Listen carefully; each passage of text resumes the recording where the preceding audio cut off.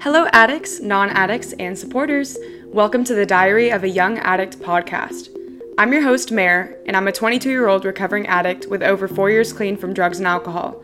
This podcast is all about recovery from addiction and what that looks like as a young person.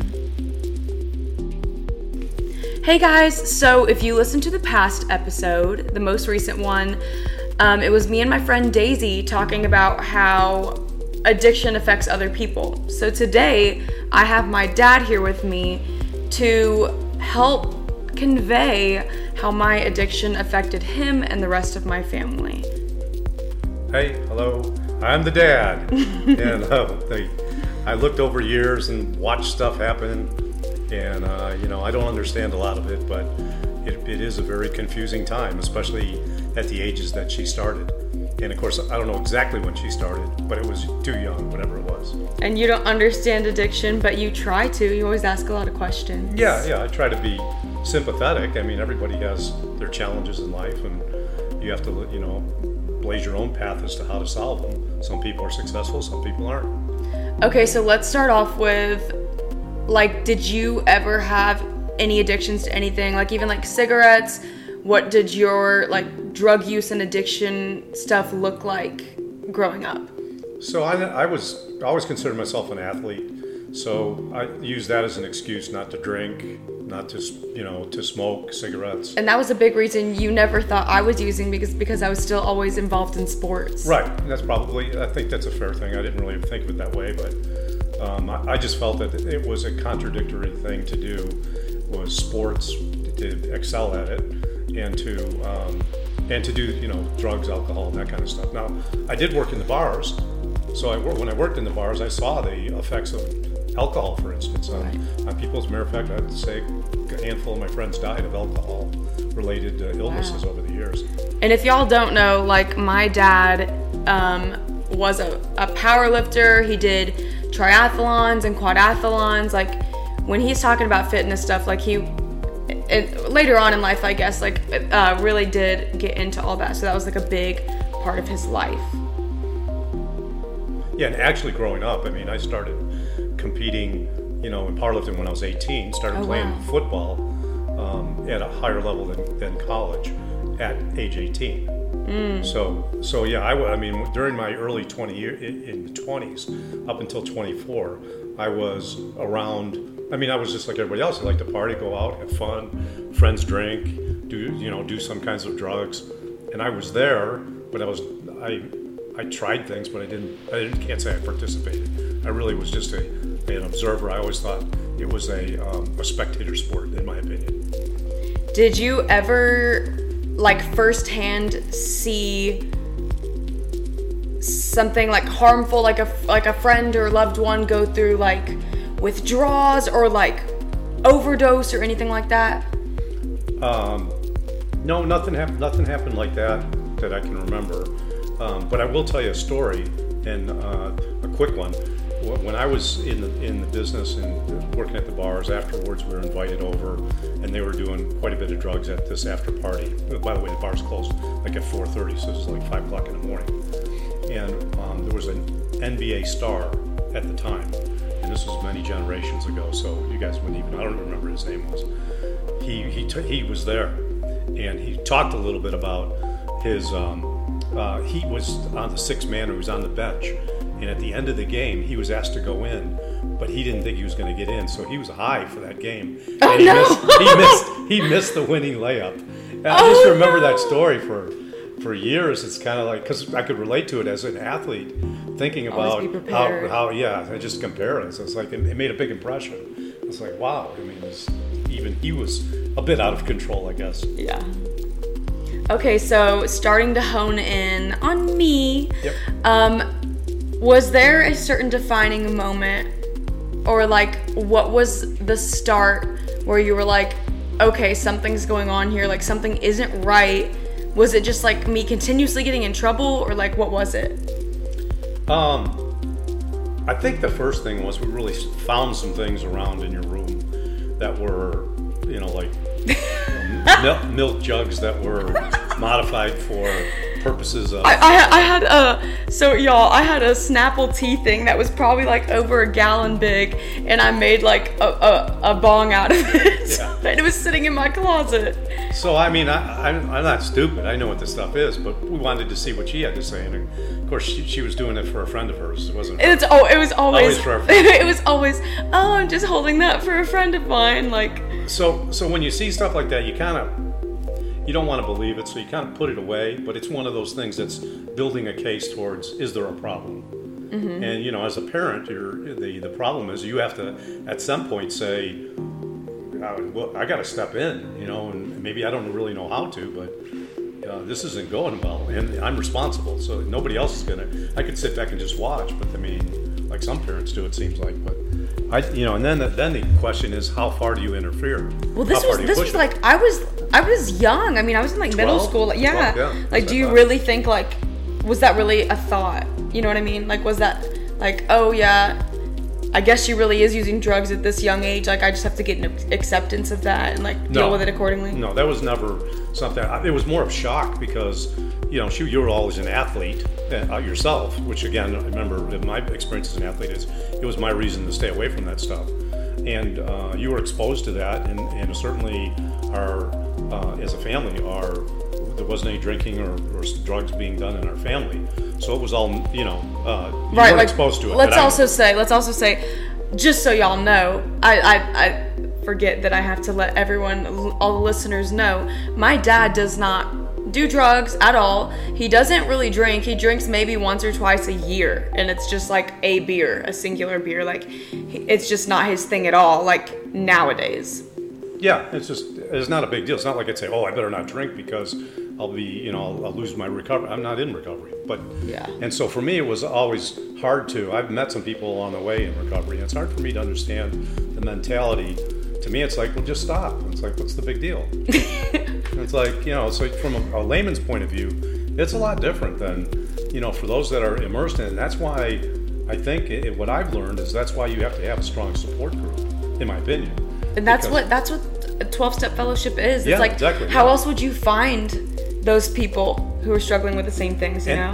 And what's interesting about that is I've often thought, years past, it's like, wow, and this is going to sound strange, like, wouldn't it be neat to be in those groups? But remember, to be in the groups, you gotta drugs and alcohol. You gotta reach a pretty low bottom and fuck up your life. Right.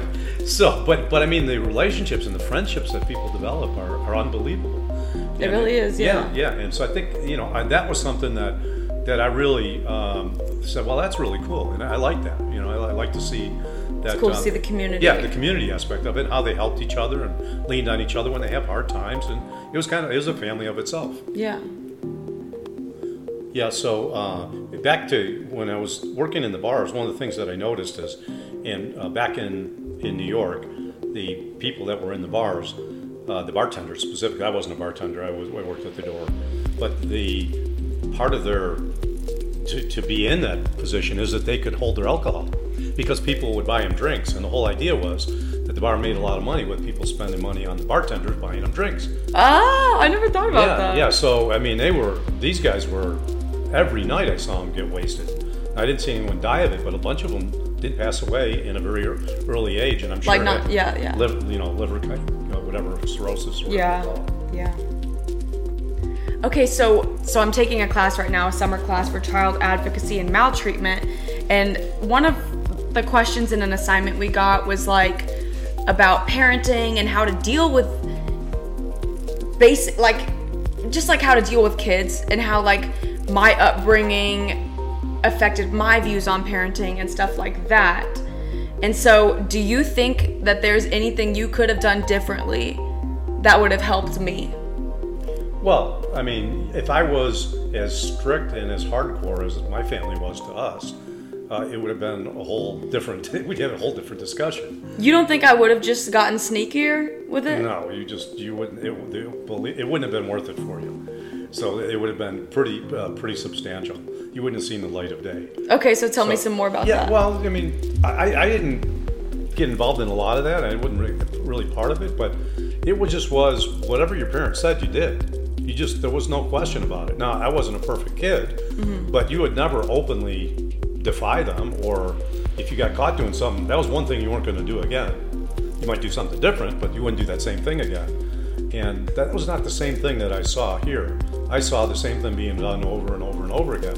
So as a parent, you have to think about it. Do you want to step up the punishment? I'm not talking physical abuse. I'm just talking about, what are you going to do? Shield them from the whole world? And lock them in a room? Well, okay, so part of my story, at one point I got sent to private school for my freshman year of high school. And can you explain what you thought? Basically I'd gotten caught for something, and my parents were like, what? Give me your perspective on why you thought, what were your thoughts about deciding that? Because it was out of nowhere. I was like, I had never even thought this would be an option. This is weird. What, you mean going to treatment? No, going to private school. Oh, to private school. Well, that was me saying, well, maybe if I just take her away from the situation that she's around, then that would solve the problem. She was just around bad kids because they hang around in public schools. So my idea was, well, I'll take them and put them in a private school. My thought is that it got better. Your initial thought, yeah. Yeah, I still think that. I still think that was one of the steps in a saving moment, because you were exposed to people around you that weren't as involved as that. Now, the thing is, you just got to find the people. They're everywhere. Yeah, I know that. Yeah, I found them. Yeah, I'm sure you did. But to me, it was I thought more we had a closer. One of the things from a parent's point of view is in the school, if you don't know any of the parents, it's hard to be involved in, kind of keeping track of each other. When I went to the private school, small school. Right, in the small school you can't. Yeah. You can keep track of them. And there is a stronger sense of community. It's I had no problem calling up saying, hey, my daughter's saying she wants to come over and she's going to spend the night. You would do that with all my friends, even in public school. Oh, yeah.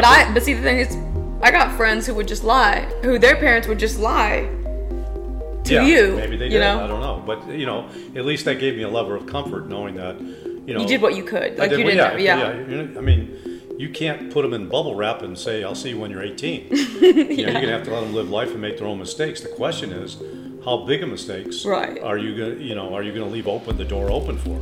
And that becomes a career, a lifetime altering issue. Right, because when you get stuff on your record like that, that's where you start facing long-term issues, depending how bad, and if it could get expunged or not. But so when you got thrown in jail. Yeah, they know that. Time, the podcast knows. Yeah, okay, the podcast knows. So when she got thrown in jail the second time, in 2 weeks, yes. for the same thing. Yeah, the exact same thing. It's obviously she's not learning anything. So we made a decision. We were not going to take her out of jail. She was going to stay there on her own. And then I got out. She found a way to get out. Somehow found a way to get out for $45. Yeah, and but she was going to stay there for weeks if possible. We figured that would help to solve her, to maybe let her know the gravity of the situation. It may not solve anything, but we couldn't just, slap her on the wrist and say, okay, just don't do it again. Yeah, because they had already got, the first time, 2 weeks prior, they had gotten me out of jail. I think in y'all's heads, it was a one free pass. Maybe you just fucked up and then you'll decide from here that, okay, I made a big mistake. This could have gone a lot differently if my parents didn't help me out. I'm going to change. Yep. In my head, when I got out, I was like, there's no way I'm going to get caught again. What are the odds? What are the odds I'm going to get caught again? And then guess what? Ended up in the exact same place. Yeah. So, I mean, it's just, if you're not moving forward and trying to, plot a better path, you're going to fall back into the same stuff. So it means you got to find different friends. You got to find. That's right. And that was the one thing also, with Meredith. That was one thing. I'm Meredith. Sent her. Yeah, Meredith. Oh. Yeah, Meredith. Sorry. When she ran away, the first week she ran away. By the way. Me? I ran away? Yeah, when you went to Louisiana.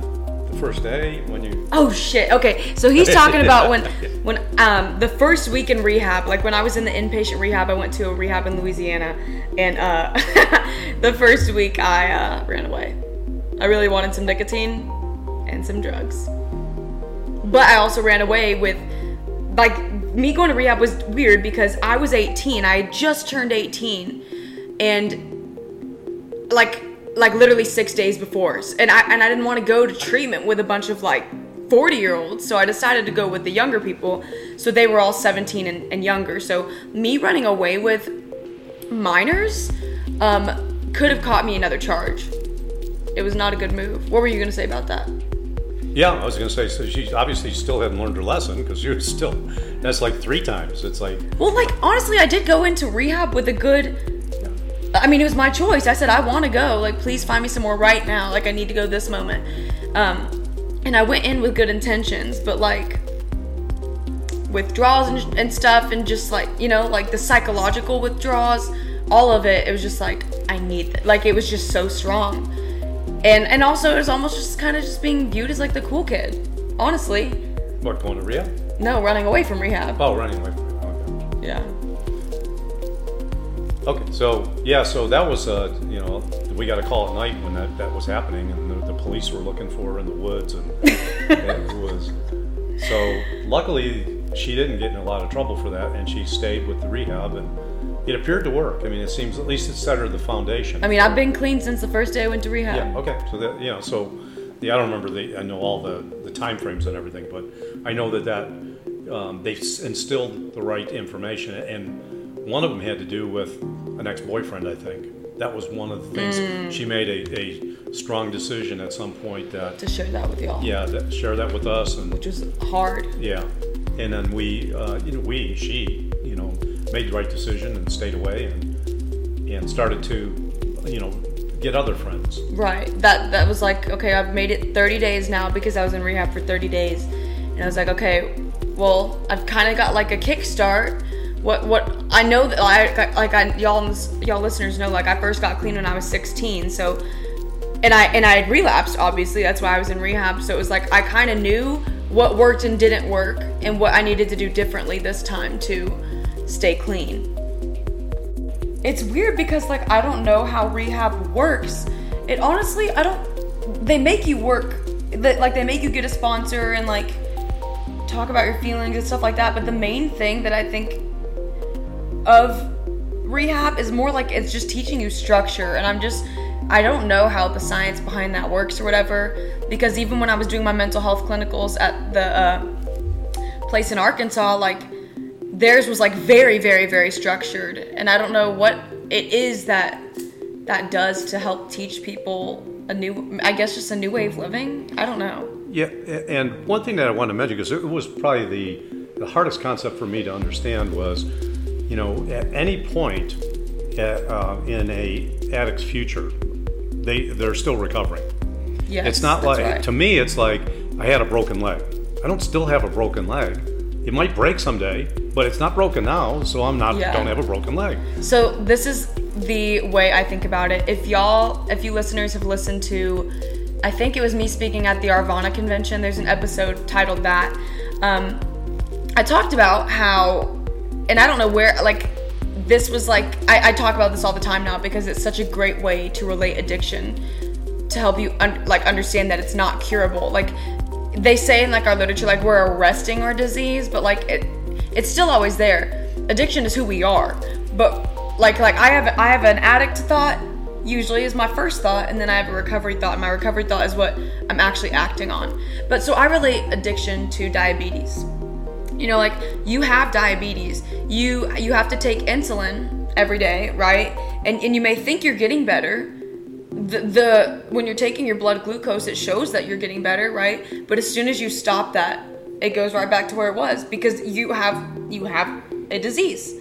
And so like it's the same thing with recovery for me. And like NA's understanding of recovery, like it's incurable. So for us, like it's just like diabetes in the way that like I have this for the rest of my life, and that's why I'm using recovery and utilizing recovery, is because I'm gonna have addiction for the rest of my life. So like my recovery, my daily recovery, whatever I'm doing for my recovery daily, and it's not always daily, it usually is, but like whatever I'm doing for them, that is my insulin. Like recovery is my insulin. So like that's what makes me feel like a normal, whatever you want to consider normal, contributing member of society. Like makes me feel better. It makes me feel a better person. That's my insulin, is recovery. Yeah, and one of the things from a person that's not recovering, not that I'm still an addict. I just never was. Yeah. Yeah. It's just understanding that it's hard for them, but it's hard for us just to understand, how they get to that point where it's like, is everybody that drinks an alcoholic? And because you can never decide it for anyone else. Right, exactly. So so for somebody to say I am alcoholic or I am a drug addict, there has to be there's usually from people that I know, it's usually something bad happened and it kind of forced the issue. The bond. Because without that, they just continue to say, I'll never be affected by that. I could drink if I want. Okay, so my next question is, so we know throughout our family history, I've said hurtful things. Are there any things that were so hurtful that I said in my addiction that you were really left an impact on you? No. As in you can still remember because it was that bad. No. Because I know I would say you're terrible parents, I don't love you, blah blah blah. Yeah, there wasn't anything really that you'd said because it was so early in the process and young. You were so young at the time. We knew that you were still, graduating yourself. Now, if you still said those things, in your 20s, it's a different story. Then you got other issues. So it's a maturation process with kids, and it's different with guys and girls. I raised two boys. They were a lot different than raising two girls. The two boys still were bad, but the two boys were, tough up until age 12 or 14, and then afterwards was easy. With the girls, as soon as they turned 12. Or maybe it was the other way around. The girls, as soon as they turn 12, as a father, it's like you're on high alert for everything. Oh, yeah, because all the crazy boys. All the crazy boys, and then there's drugs and alcohol and all the other stuff that gets involved in it, And then girls getting taken advantage. Right, exactly. So, and you can't protect people, like I said. You can't wrap them in a bubble and say, I'll see you when you're 18. Yeah. So, do you remember any of the things I said? There really wasn't anything that was so hurtful or profound that you said that it really that it was hurtful. No. Okay, well, I did say hurtful things, but I'm glad they did not stick with you. Dad, so what would you, after going through all of this, what would you suggest to other parents? That's kind of what my question was in my class assignment I was talking about. It was what are your views on parenting? And it was just kind of you can't always prevent a kid like me from happening. And there's no guidelines online or anything that tell you the magic cure for making a kid behave, you can only do so much. So what would you help with other people? Yeah, what I would say is that, that's the wrong approach to take to see how can I keep them from doing everything. It's really about how can I keep an open line of communication. And we did learn that eventually because my dad, okay, I was thinking about this if we were going to bring it up, but my dad had told me, and both my parents told me, you have a free pass, if you're ever, you can call us and we'll come get you with no questions asked. So there was one night I had taken an edible. I was with the track team and I took an edible. And, we went to go get Mexican food, and I don't remember anything after that. I know that I told people to bring me. We were in the hot tub, and I told someone to bring me a toilet because I guess I had to puke or something. I don't know, but I knew I called my dad, and I told him I had food poisoning, and he didn't ask any questions until years later when now that I'm in recovery, and he's you didn't have food poisoning that one night, did you? And I'm no. He's I knew it. Yeah, of course. So yeah, the key to it is maybe have special times together. One of the things that I did at an early age is we did sports together. She was in karate. I supported her. I ended up doing karate with her. Mm-hmm. We Falling did that behind together. Me. And if you think about it, it may not have been the karate. It was maybe the drive there and back, the conversation you could have there and back to help to bond a little bit outside of how your grades, and are you doing drugs and alcohol? So, because they like the human side of you. So I would say as a parent, stay close to them. You got to do what you can do to protect them. Because are you saying do that because it helps them trust you? Keeps the door open. Because at some point, if they do want to open up about something. Yes, because I was why? I was like, that's not gonna. When I was using drugs, I wasn't like, oh my god, my parents are gonna think this, that. Like, I just wanted to get high. Right, but at some point, if you change, and you'd say, well, my parents aren't going to listen to me anyway, so whatever, I'll just go off on my own and continue to do drugs. It kind of left you a door open, a pathway back, if you want to think of it that way. Yeah, and like, well, whether I had that communication open or not with y'all, which I did, but like, I knew that like when enough had become enough, I was gonna open up about it anyways, because y'all were the people who were gonna help me. There was no one else. Who else am I gonna go to? Yeah, and you were a pretty honest person, probably a little bit too honest. Oh my gosh, I'm pretty sure all the listeners know about that. How like when at the beginning, like in middle school, when I first at 16, when I first got clean, because I came downstairs after getting in trouble and I was like, let me tell you all the drugs I did, because you wanted me to be honest with you, and you're like in shock after I tell you at like 14 years old or 16. And then the other time I was that's what I always share when I share my stories, like that. And then the other time I was honest is when the drug dog, basically I got caught at school.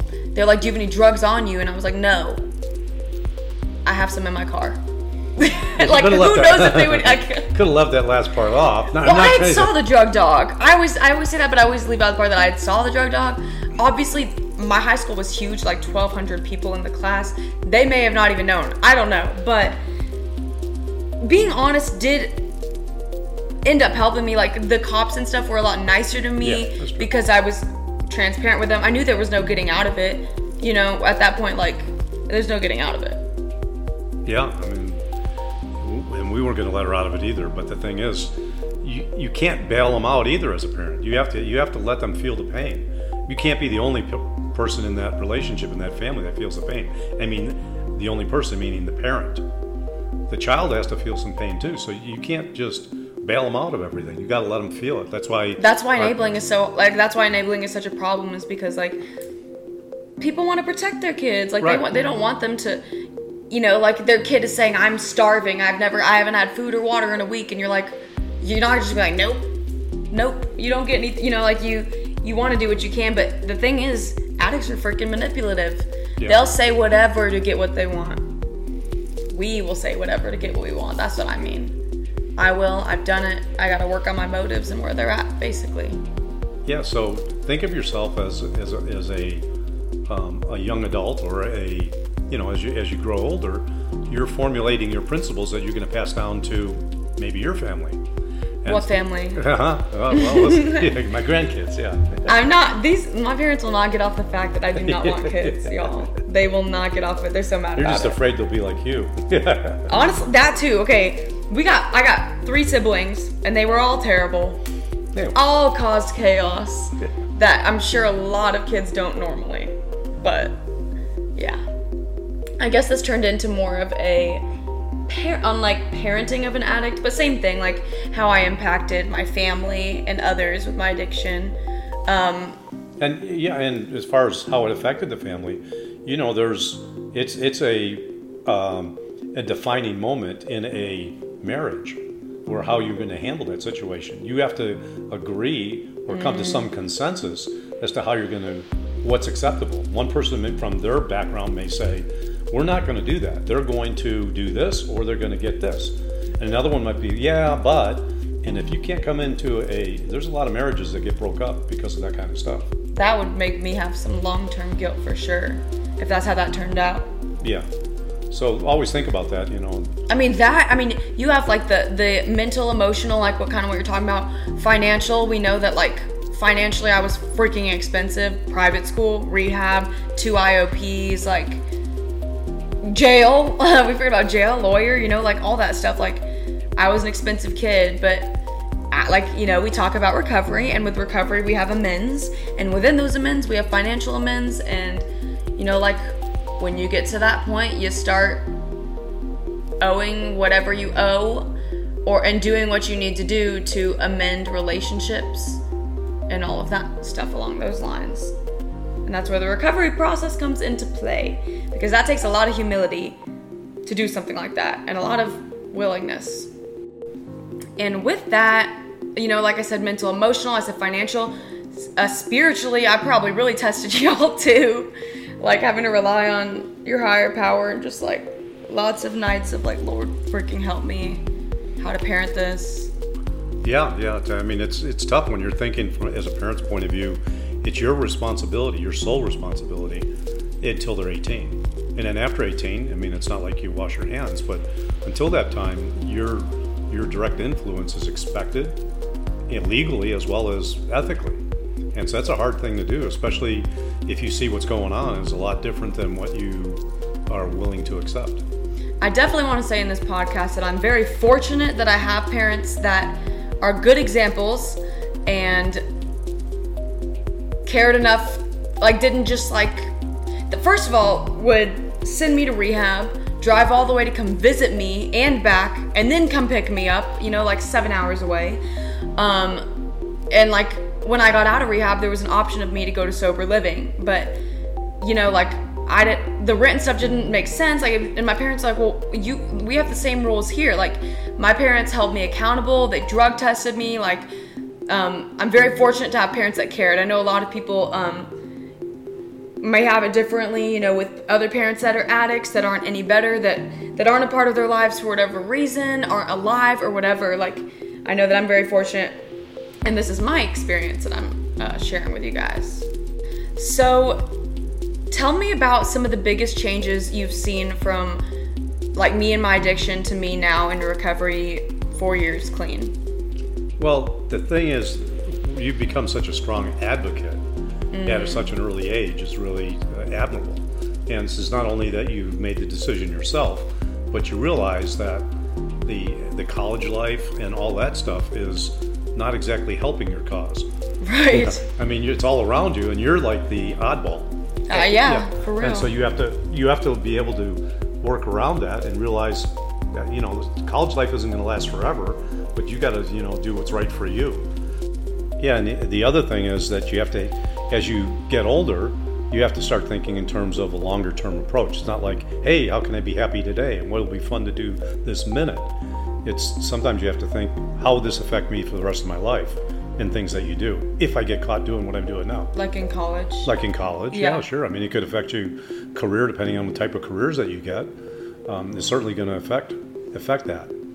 And one other thing that I'll mention, and this is something from many generations older, is that social media is not a good place for, and here we are on social media talking about it to everybody else. Is it podcast social media? Yeah, it's podcast social media.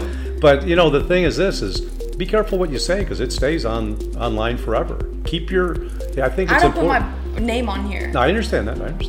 It, but it's important that, as you move forward, keep anonymous. It's your secret. You can help others without using your name and choose who to disclose to. And choose to disclose to. Yeah, it's really important. Be selective. I'm not very good about that because honestly, I've never had negative feedback from a job. Like, my boss knows, coworkers know, like in both of my jobs, like everyone really knows. I've never really gotten like, oh, she's an addict. Like, don't, like I've never had bad feedback from that. Of course, like when I go apply for like my jobs after college, like my social medias are going to be private. I've already kind of worked on like my Facebook at least, where the posts I post only go to my friends, where no one will ever see it publicly. But like with my Instagram, I'm going to make that private once I start applying for jobs. My mindset in all of this is I would rather save someone's life than get a job. If my experience can help someone in the way that can help with addiction and their substance use, I would rather save a life and help them come to the realization of this great way of life and living. And it's not just not using drugs, it's so much more than that. Like, I'm a good person today. Like, if I can help someone and break my anonymity and help them get to that, like, I'm willing to do that. That's just like where I'm at today, I guess. And from our point of view, a non-addict, is that you look at this and say, so this really what we're using today, a podcast, because here you are, you by choice are listening to this. It's not like somebody put it on Facebook for everybody to see whether they wanted to see it or not. Have you ever seen something on Facebook where somebody says, hey, my kid just got, this or that, or I just won an award. Yeah, won an award. It's like, I don't really care. It's like, but here, showing off. Yeah, it's basically showing up. But here, it's like you're searching for information. And so I think this is the kind of safe avenue that you could do that in, where you can, where people are going to be listening to you, that they're not trying to catch you doing something wrong. They're trying to learn something for themselves from somebody that's been there. Mm-hmm. And I know y'all have heard about me y'all have heard me talk about it a lot on the podcast, is like, when I was in my addiction, I didn't want to hear from people who didn't know what I was going through. And that was a big resentment I had. And I can understand if you're in your addiction too and you're listening to this, I can totally understand that you don't want to listen to someone, you want to listen to someone with experience, because I know exactly what's going through your brain. I talk about it with people all the time. I get it. And that's exactly where I was at too.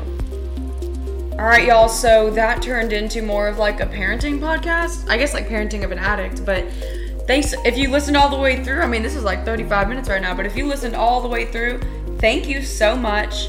I don't know if I've ever said this, but if you like what you're listening to, feel free to rate this podcast, leave it a review, share it with your friends. Get the word out there. I'm trying to help people here. It's pure intentions. It's all good. Thank you to my dad for sharing your experience with me, your experience with life, giving some advice. I appreciate your time. My pleasure. Stay clean. Stay clean. And thanks y'all for listening. Have a great day and be the best version of yourself you can be. If you or a loved one is struggling with addiction, please reach out to the Samson National Helpline. There's help available 24 hours a day, every day of the year. Please call 1-800-662-4357 and let's get you some help.